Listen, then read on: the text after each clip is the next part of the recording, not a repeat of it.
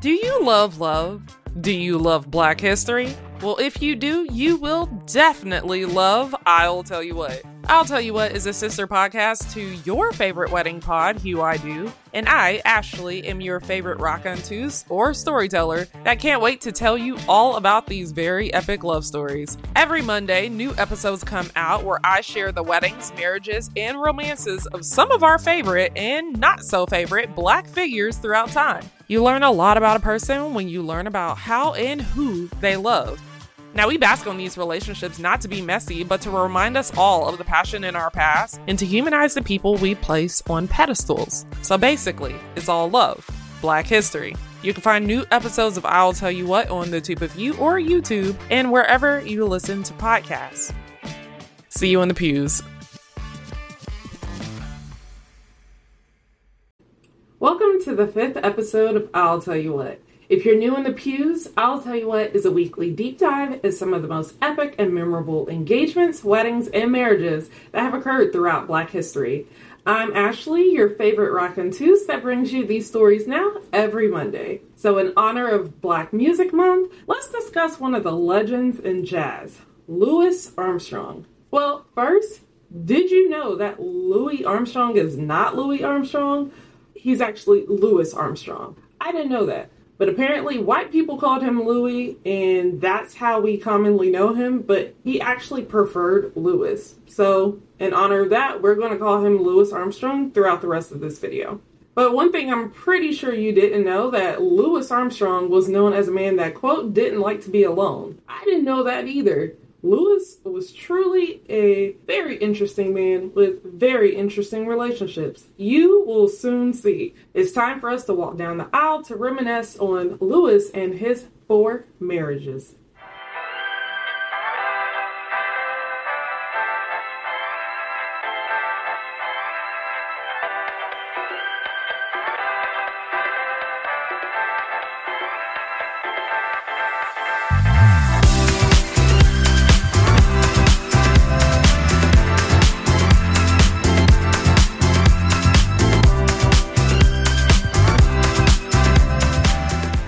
So before Louis Armstrong was the Louis Armstrong we knew, he was actually this young cornet player that worked at the Brick House, which was this club in Gretna, Louisiana.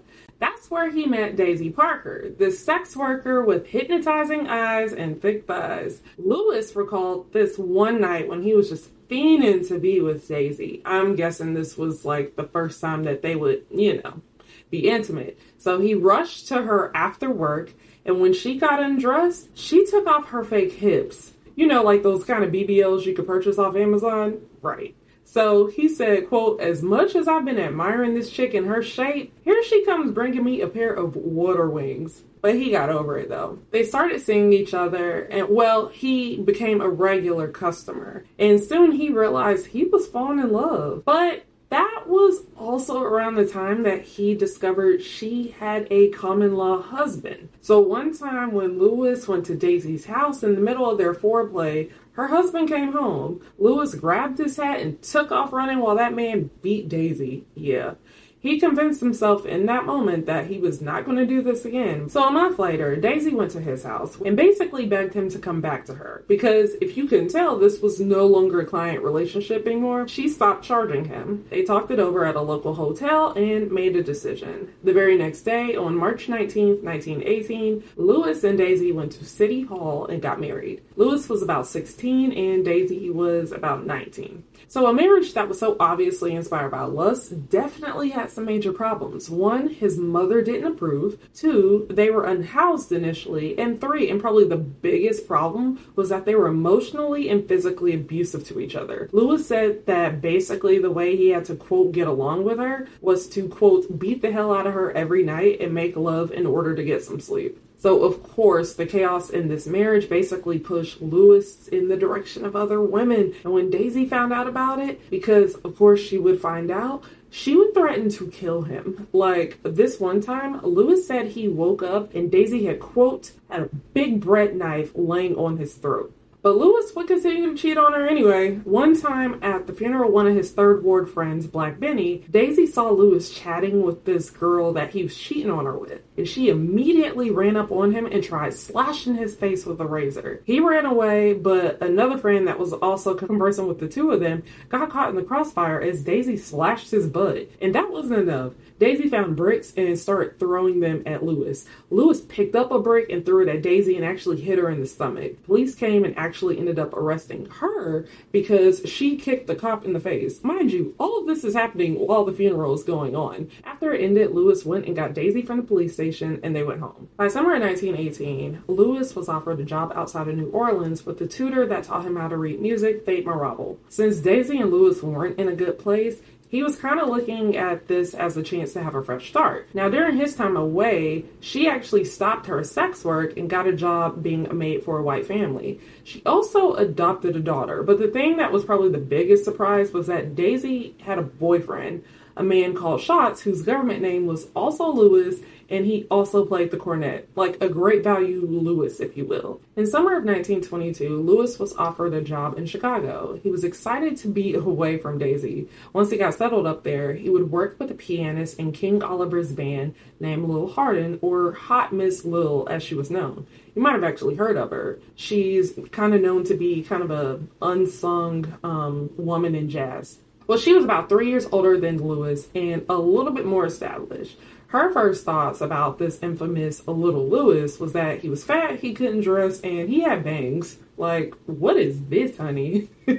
So Lil was everything that Daisy wasn't. She was educated, a musician. She was someone that understood the man that Lewis was becoming. And she didn't need him to provide for her. Like, she made good money on her own, $100 a week. Lil was giving INDEPENDENT. Do you know what that means? Okay. She also treated him as a mentee or a protege because she saw a lot of potential in his musical talent. She became his unofficial stylist too because he really just dressed like a poor boy from New Orleans and people were making fun of him. Though there was an obvious power dynamic in their relationship, they confided in each other and eventually a romance developed. Now, one thing they had in common was that they were both married previously. Well, Lewis was still married, but both of their marriages burned out really fast. Once he found newfound interest in Lil, he knew he needed to get a divorce immediately to be done with Daisy, for good. He started the proceedings in fall of 1923, and 2 days before Christmas, the divorce was granted after 6 years of marriage. Now, 6 weeks later, on February 5th, 1924, the Chicago Defender announced that Lil and Lewis had gotten married. Let's take a short break before we discuss Lewis and Lil Armstrong, the two some would deem the first couple of jazz.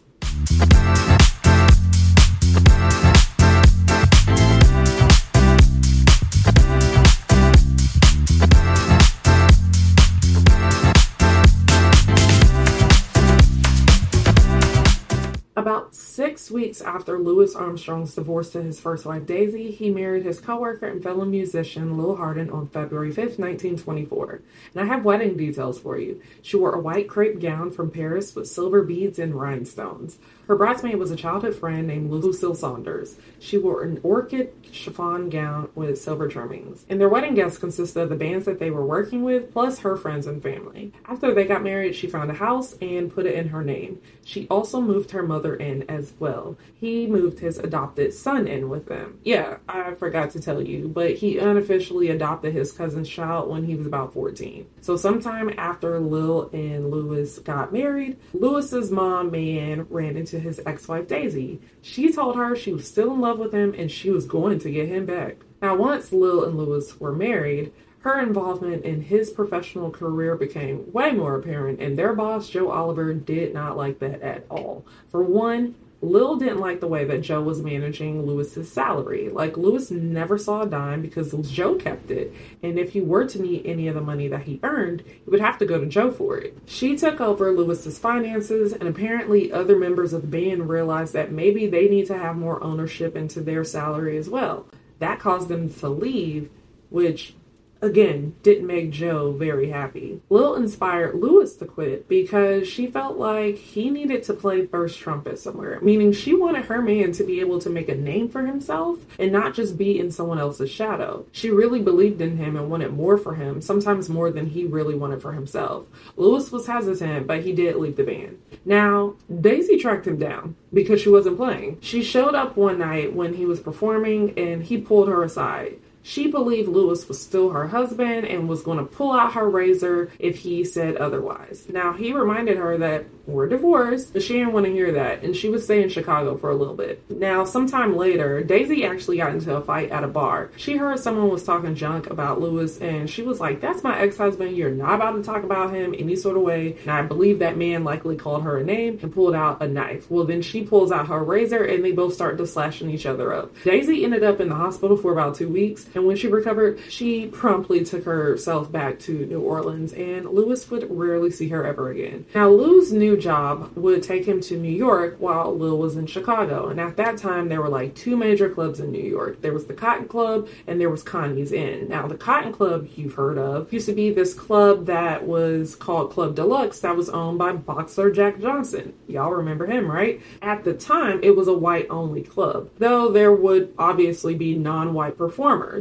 Now, Connie's Inn was actually more integrated, and that's where Lewis worked. He met a chorus girl named Fanny Cotton that worked at the Cotton Club. Now, soon after they met, an affair began. Lewis found that he wasn't in love with her, but he did find comfort in their relationship. There wasn't any pressure or demands, which was kind of the opposite to his marriage with Lil. And ultimately, he just hated being lonely more than anything. While his career would take him from New York to various clubs in New England, Fanny would meet him there. One time while there, Lewis asked Fanny to marry him if she stayed with him while he was traveling on the road. Meanwhile, whenever Lewis and Lil were apart, they would actually write each other. Now, Lil, back in Chicago, felt like something might be going on with her husband. You know, women's intuition is, like, always right. So she took a train to see him. Upon arrival, she went to check his billing in the orchestra and was disappointed to find out that not only did he not have top billing, but he was barely even acknowledged in the credits. And in this ad for the orchestra, when he was acknowledged, they spelled his name wrong. Like, what was all of this for? So then she goes back to Chicago, goes to a manager she worked with in the past, and was like, I'm starting my own band, I'm gonna put my husband in it, and I want y'all to pay him $75 a week. Mind you, at the time, he was only making $55 a week. She wanted him to be billed as the world's greatest trumpet player. And though there was some back and forth between her and the manager, she eventually won. She told her husband, I got you a job, you can come home. And though Lewis was actually quite fine playing in New York and liked his entire setup there, especially with Fanny, he went home to Lil. He played with that band for a little while, and the success actually led him to go on to play at the Vendome Theater at the end of 1925. It was there that he met a woman named Alpha Smith. Now, Alpha was 19 and would come at least twice a week to sit in the front row and hear Lewis play. So naturally, it didn't take long for them to start seeing each other, because also around that time, Lewis's dynamic with Lil was deteriorating. On paper, they could have been seen as this musical power couple, but Lil, being so focused on his career and bossing him around, is likely what drove them apart. Now, by 1926, about 2 years into their marriage, Lewis and Lil's romantic relationship was basically dead. He moved him and Clarence into Alpha's apartment with her mom and stepdad.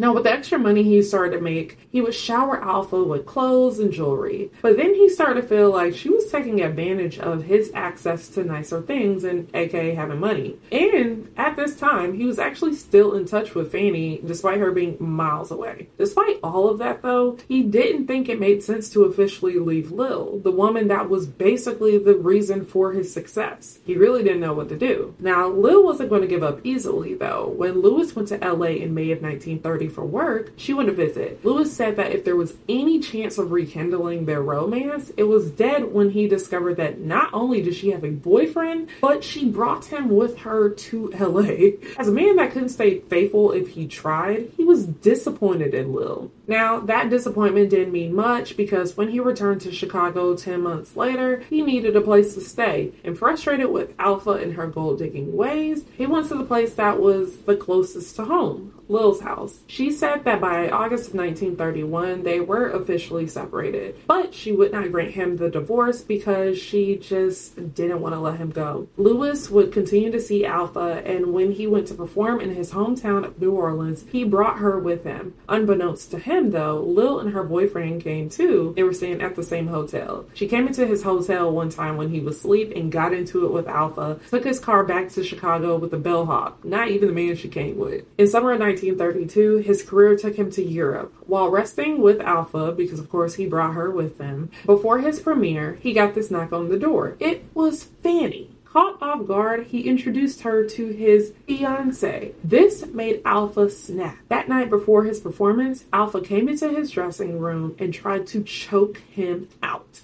She was causing all this ruckus right before his performance, so he knocked her the mess out and went on stage. They made up, but Sis was jealous and refused to leave his side moving forward. Now, years of being unsatisfied in his marriage and his affair would go by as he continued to make strides in his career. And on September 30th, 1938, after a total of 14 years of marriage, where about 12 of those were not happy, Lil and Lewis officially divorced. The divorce decree said that he deserted her in 1931. Lil would never remarry, would keep his last name, and would continue to follow his career afterwards. I also read that they would remain friends. Now, Lewis, however, would go on to marry Alpha less than 2 weeks after the divorce was finalized. Now, let's take a quick break before I tell you all about Lewis and Alpha's marriage.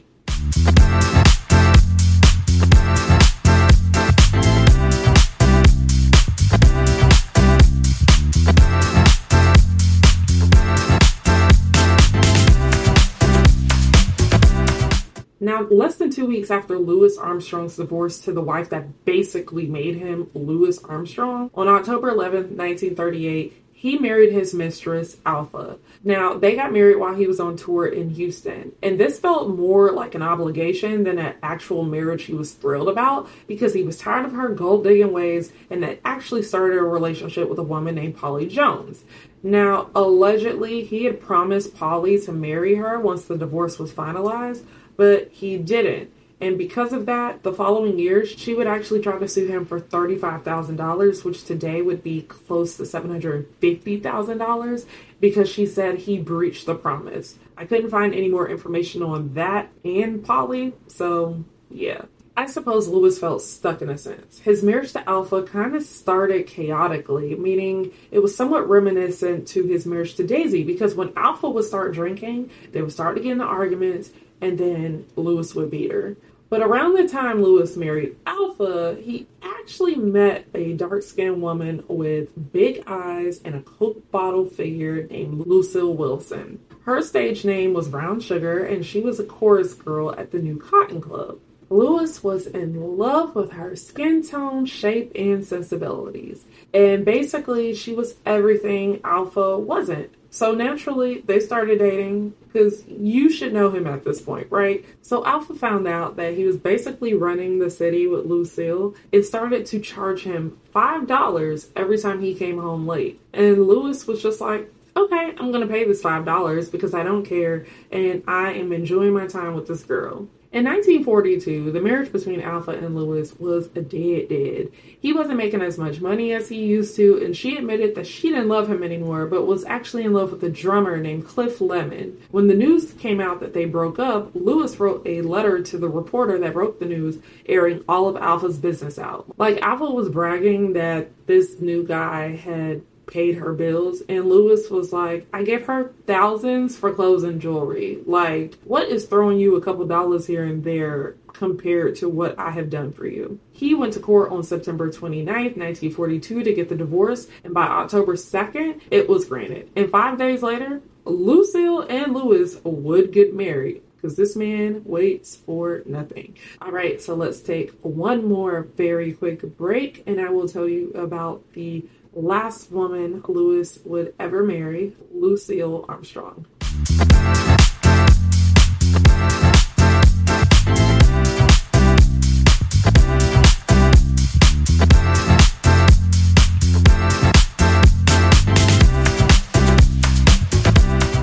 So 5 days after Louis Armstrong's divorce to his third ex-wife was granted, he turned around and married his mistress, Lucille. They got married after finally finding a minister to ordain their Catholic Baptist marriage. Now, Louis said, quote, "When Lucille came along, I knew she was it, the right one. I think a man instinctively knows when he's got the right woman." They bought a house in the quiet suburbs of Corona, New York, which was a home that Louis truly felt like was Lucille's, but also kind of his, as the home he shared with Lil never really felt like it was his home. When he wasn't working or on the road, he was known to throw the ball around with the local kids in the neighborhood as well as buy them ice cream. And he also frequented barbershops and other local spots like a true resident of the area. In a 1964 Ebony article, Lucille recalled him saying, quote, "Don't get rid of this place during my lifetime." In 1949, Time magazine would honor him by making him the first jazz musician to appear on the cover. He was in New Orleans around that time, performing with the All-Stars at a Mardi Gras gala. A woman showed up claiming to be Mrs. Armstrong, trying to get in for free. Now, Lucille was already inside, so who in the world could this be? Who do you think it was? It was Daisy, his abusive first wife. She allegedly was still in love with him and considered herself to be his wife, though it had been 25 years since they divorced. But they let her in, and I guess all was well. Now, during Louis's marriage to Lucille, he acquired an interesting hobby. He dabbled in reading and writing smut. Yes, he was very proud of this and even wanted his friends to read it aloud. Now, this embarrassed Lucille, and she was simply not amused by this type of stuff at all. But in the 1950s, Louis would meet a girl named Lucille Sweetie, or Sweets, Preston. She was a dancer at the Cotton Club, and you know where this is headed. They began an affair. In November 1955, she told Louis that she was pregnant. Now, some of his friends doubted if this was actually his child. Now, when on tour, he would write Sweets, and the letters would show his excitement about their child. In one letter, he said that, quote, "If I ever get rid of that evil, selfish bee, whether you want me or not, you will have to marry me. I pray to God every day for that moment.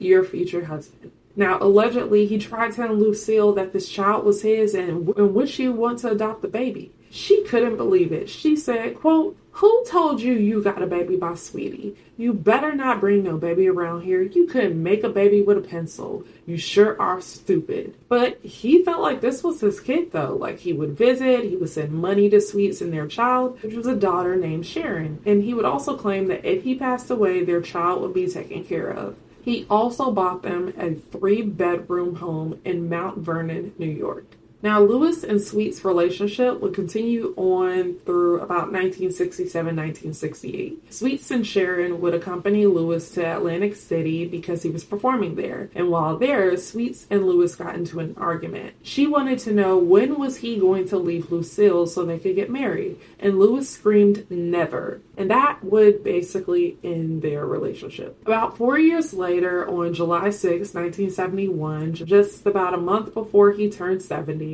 Louis Armstrong passed away. He left everything to Lucille, and his estate was estimated to be valued around $530,775, which would be around $4 million today. Now, she would receive about $73,000 a year in royalties. He also left his sister $5,000, as well as his adopted son, Clarence. Now, the child he considered his daughter, Sharon, did not receive a single penny. And after Louis died, Lucille signed an affidavit claiming that he didn't have any biological children. So about 6 weeks after Louis died, on August 28th, there was a memorial concert for him. His ex-wife, Lil Armstrong, along with some of his friends, put this concert together. At the time, Lil was 73 years old. She was performing the St. Louis Blues when she collapsed on stage. She was rushed to the hospital, but passed away. Lil essentially died honoring the man she helped mold into the musician we all know. Life is truly poetic if you think about it. Now, over a decade later, in October 1983, while in Boston for a fundraising concert in Louis's name, Lucille had a seizure and died at the age of 69. And that, my friends, concludes the story of the many, many marriages of Louis Armstrong. If you want to learn more about Louis and his life, I suggest you read Louis Armstrong, An Extravagant Life by Lawrence Bergreen, Louis Armstrong, An American Genius by James Lincoln Collier, Little Satchmo, Living in the Shadow of My Father, Louis Daniel Armstrong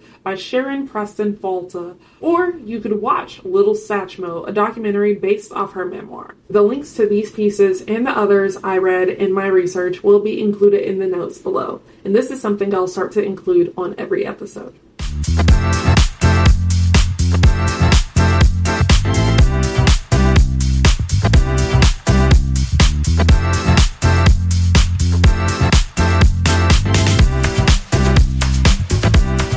Like I promised, it's time for Show Notes, a chance for us to share our wedding moments with the Owl Runner family. And to start, I'll share a photo from my wedding in 2020. Because we were a pandemic couple, we got married in our living room. Our officiant was my childhood pastor, Aaron Rushing, and our photographer that captured this beautiful photo is Kaya Crittenden of Kaya C Photography. If you love fine art photography, you should definitely check her out. My wedding planner, because yes, I had a wedding planner even though I got married in my living room, was Courtney Jackson of The Charming Details. Highly recommend her.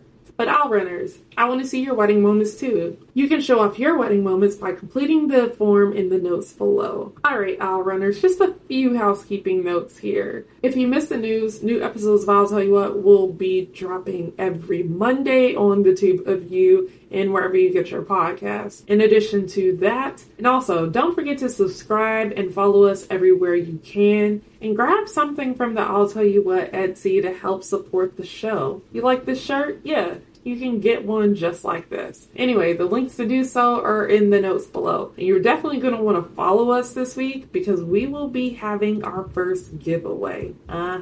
Outside of that, if you want to make a request, you want to advertise with us, you want to chat, hit me up at isle@huido.com. That is AISLEHUEIDO.com. And if you want to follow me, you can do so by finding me at Demitash on Instagram, Twitter, and TikTok. That is DEMITASHE. All right, y'all. So this was a great episode. I hope you enjoy it. Let me know what you think as always. And I will see y'all next week. We will be highlighting some very epic and memorable interracial marriages that have occurred throughout Black history. You will definitely enjoy that episode. Trust me. Have a great one. See y'all in the pews.